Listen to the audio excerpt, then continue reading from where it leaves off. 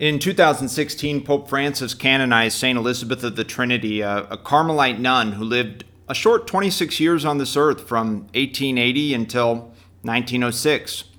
She was born in France and was inspired by a copy of A Story of a Soul by St. Therese of Lisieux, a real spiritual masterpiece.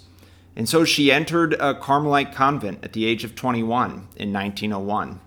She would pass away 5 years later from Addison's disease. But in this short time in the convent, in her short life, her spiritual depth was revealed to those who knew her well, was revealed to her religious community. She has been called the saint of the divine indwelling, the indwelling Trinity. We believe, always have, that when we are baptized, God himself, Father, Son, and Holy Spirit, comes to dwell in our souls.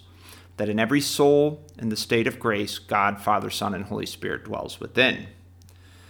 A few weeks before Elizabeth died, she wrote a friend, "My beloved Antoinette, I leave you my faith in the presence of God, of the God who is all love, dwelling in our souls.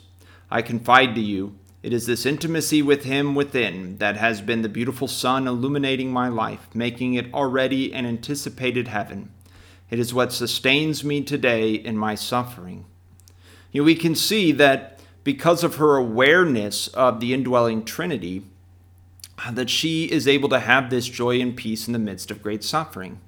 That's a beautiful thing to reflect on.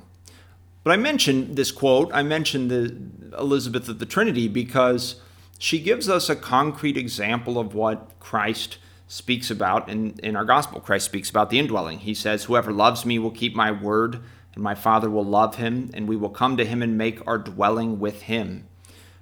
God, Father, Son, and Holy Spirit dwells within us, so we can speak to him. He sees us. He hears us. He speaks to us. He loves us. We're never alone. And so we, too, can have joy and peace even in the midst of difficulty, even in the midst of hardship.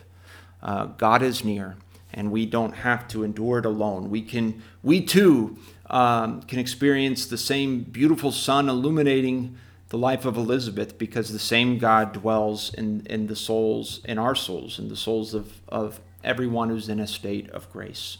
So let's reflect today on this profound reality, the divine Trinity dwelling in our souls, and let's close with a prayer composed by St. Elizabeth of the Trinity. In the name of the Father, and of the Son, and the Holy Spirit.